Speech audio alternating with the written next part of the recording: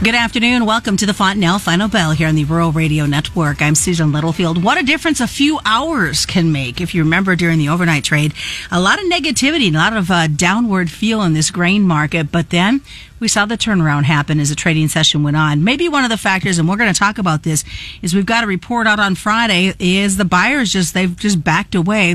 And is it the weather? Is it a combination thereof? We're going to find out all the details about what happened. On the flip side, real quick, we'll let you know that cattle are down and the lean hogs finished with a mixed type of market. Sam Hudson joins us today. Sam, of course, with Cornbelt Marketing. And I think you brought up an interesting point. We just kind of run out of sellers at this point. Yeah, that's right. We came into the week with quite a bit of pessimism after some solid rains across most of the Midwest.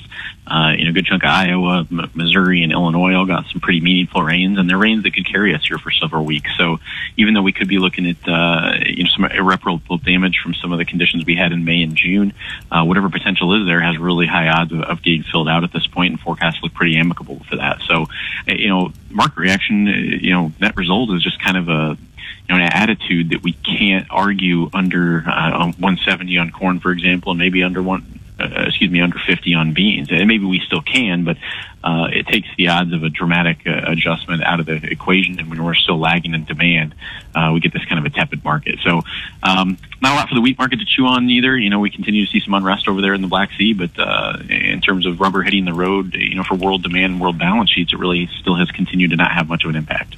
Do you expect any real excitement, fireworks, shall we say, with this Friday's report, since many folks say they're going to be looking more at what the yield numbers are all about?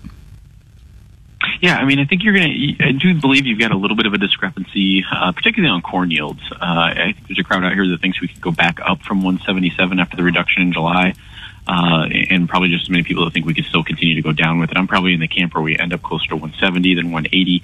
But I don't know that I'm specifically bullish because of that. If we've got this demand problem here for a while, I think we're going to be dealing with that into the winter months. I believe the domestic end user processors and the feed guys are going to need to get bought up your harvest to get to fill their pipeline.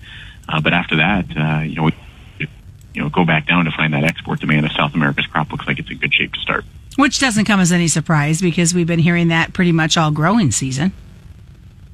Yeah, that's right. And, here domestically, when you've got good to excellent ratings up 2% on corn and beans here this week and probably going up again next week, again, the reason for risk premium just gets start drawing straws in general. And if we are to see a demand-led rally down the road, which is certainly possible, nothing's guaranteed in South America, it still takes a while to build that. It just doesn't happen overnight. The weekly crop progress report of yesterday was, no surprise. We saw a little bit of increase in percentage, and we can blame that on some beneficial rains. Yeah, absolutely. Some cooler temperatures. We had those hot temperatures there at the beginning of the month, but just not a lot of impact from it because we had enough moisture in the ground. And honestly, all the attention gets put on the crops, of course, with these rains, but they're just as important for the river systems. We've seen in the past how detrimental it can be to have low water in the river at harvest, particularly for beans. We're front-loaded on bean exports typically every year, and we're lagging in pace. So as much as we can catch up between now and when those combines roll, really between now and the end of the year, it's critical to determine what we're going to have for carryover stocks. And if there's any, like I said, reason for the world to continue to come to the U.S., then we can draw ours down again. We just have not seen that. China's July soy imports, I believe, are almost 25% higher year over year for the month of July. And so May, June, July, continuing to see some really robust numbers into China, but it's just coming from out of South America instead of the U.S. Stu Martin brought that up yesterday, talking about the concerns that are on the Mississippi. What are you hearing with these lower levels? And is it something we should be worried about in the upper Midwest? Well, it's something that, quite honestly, and unfortunately, we've kind of grown used to here over the last, 2 to 3, 4 months. Obviously, export demands have been kind of, on the decline really since last October. We've been seeing cuts from USDA, but it's been kind of a new normal along these river systems, where we got to take some tighter turns. There's been a lot of dredging going on, and that's just been a battle really over the last couple of years off and on, one extreme to the next. And so, these rains we've gotten recently, starting to look at some of the, water levels downstream and seeing a bump there. But honestly, even after 4 inches here locally, we need a little bit more to continue to keep those charged, keep the tributaries charged so that, once harvest hits, we can still float those boats at 100%. Any concerns to talk about? I mean, I saw the surge in the dollar. Does that cause any export concerns for you at this point? It's kind of a longer term big picture. At this point, the lower premiums in South America to this point have really been the driver there. It almost didn't matter what the currencies did because they had such a big crop, and not only a big crop, but they got inundated at their ports because they simply don't have enough storage for it as quickly as it gets there anymore. And so I think we finally passed that glut now, and if not for nothing, actually some of these port premiums for October and November have actually upticked a little bit. And so U.S. is going to have a fighting chance here at harvest, but I think beans are going to be the priority here, and it may be after the first of the year before we can really see a big increase in corn exports or a bigger recovery. And that being said, it leaves the door open for USDA to continue to whittle down those expectations, even if yield comes down, and that doesn't leave a lot in the way of price improvement unless it's because of geopolitics. So, do you have any concerns about this mixed feel we continue to have with the wheat complex? It's just, the boy who cried wolf there. I mean, we've continued to see concern about, conflict and what it's going to mean in the Black Sea, but no one really knows, the concrete outcome. And ever since, last February, we've been chewing on this thing for 18 months now, something like that. We just really have not seen that much of a benefit in terms of world demand. So when your world balance sheet is still tenable, there just doesn't seem to be a big reason to change the tide. And the one thing to continue to reiterate and notice there is the big short position and the lack of open interest and market depth. If there is a reason you're going to see some big moves, we continue to see that type of a market in corn and soybeans, but I think that's about to change as we get into September and increase harvest volume. All right, well, stick around, folks. More is coming up as we continue to take a look at the marketing happenings this Tuesday. Stick around. It's the Fontanelle Final Bell on the Rural Radio Network. Summer is going fast and Husker Harvest Days is right around the corner. Please join us one final year in the Fontanelle tent at the show September 12th through the 14th near Grand Island. There's plenty to talk about, including the merger into the new Channel Seed brand, our proven performance potential, and an expanded corn portfolio for 2024. So stop and see Fontanelle at Husker Harvest Days, the same local commitment with new possibilities. Always read and follow pesticide label directions, IRM, grain marketing, and other stewardship practices. KRBN. Welcome back to the Fontanelle Final Bell here on the Rural Radio Network. I'm Susan Littlefield. Continue our conversation this afternoon with Sam Hudson. Of course, Sam is with Cornbelt Marketing, and we left off talking a lot of happenings in this grain complex. But obviously, like when we started the program, we talked about the lack of sellers at this point. But we do have a big report coming out on Friday, and kind of give us kind of your thoughts and what we might see in these guesstimated numbers. Well, I mentioned the deviation, recent deviation between, some people thinking that we could see yields actually stabilize and go back up, and some that think we could continue to move lower. I do think that, the fact that USDA made an adjustment in July based on weather in June is telling. Historically, they don't like to do that unless the conditions, justify it. And so, the odds that we, reverse course and go back up, I think are still relatively low here. But as I mentioned, I don't know if we can go down at such a quick pace at this point after these recent rains that it's going to make a huge difference because of that demand.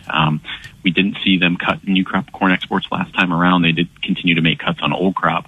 But with the pace where it's at, I think those gradual reductions are going to be seen. And I don't believe, based on what we're seeing right now, that the feed and ethanol, side of the coin can really pick up the slack there. I think we can have optimism that ethanol margins are good, and we're going to eventually need to try to expand this herd. So I think feed, demand is going to be relatively good, but I think there's a glass ceiling there. And so making that up is going to, take some time to build some steam. And so I think the likelihood of seeing kind of a steady to be slightly lower carry out in corn is possible, but I don't know if it's enough to really move the needle. And it feels like you could get locked into this, we'll call it 475 to 5.25 range here until basis does a little more of the heavy lifting into September. So what do you think the rest of the week is going to be like? I mean, on Thursday, are we really going to see a very quiet trade in prep for this Friday's numbers? Yeah, I think so. I mean, I would think that the bean market may have actually a little more potential from a recovery standpoint. I think get those no beans back up, maybe into the 1320 area before we see that number come out. And if we don't see conviction on strong yields in the bean market, for what it's worth, our stocks to usage there are still relatively tight.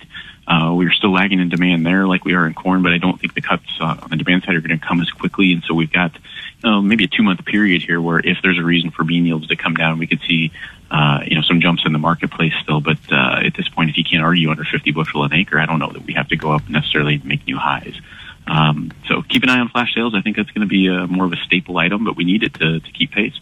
So how much are the livestock keeping track of what these Friday numbers might say? Definitely the feeders. I think that's the first area you got to look at. We've continued to see cash cattle prices kind of hit a little bit of a lull here recently, but we're still trading at a premium to futures. And so when you look at the fact that we still need to, like I said, keep up with demand as well as look at the potential for expanding herd size, it's really the same dynamic here moving forward. And so the immediate knee-jerk reaction is going to be felt in that feeder market. The August contract here is going to be going towards expiration pretty soon, so it'll be interesting to see what that spread does compared to the September. But I think it's going to get tough to find sellers of corn under 450 or 460 here as we get closer to harvest. You still have the insurance factor until we get through October, and I think the bigger risk would be after the first of the year. If we get this one in the bin, realize what it is, what it isn't, what we've got, and South America is going to line up for another round of it. So if they can get one off without a hitch, I think that probably becomes our biggest risk is the January, February, March timeframe before we go to the field again. And here we sit waiting on the cash as well once again after an exciting week last week.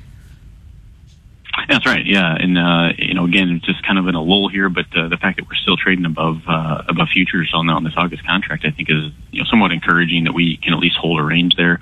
If you get into some additional economic concerns or money flow concerns, I still think this market could be a little bit at risk, but the cash market leads the way, and it's continued to stay strong. All right, what are you looking at for excitement in this hog market? I mean, if anybody's been on a roller coaster ride lately, it's been those hogs. It has been, and I think it's still largely dictated on this export market.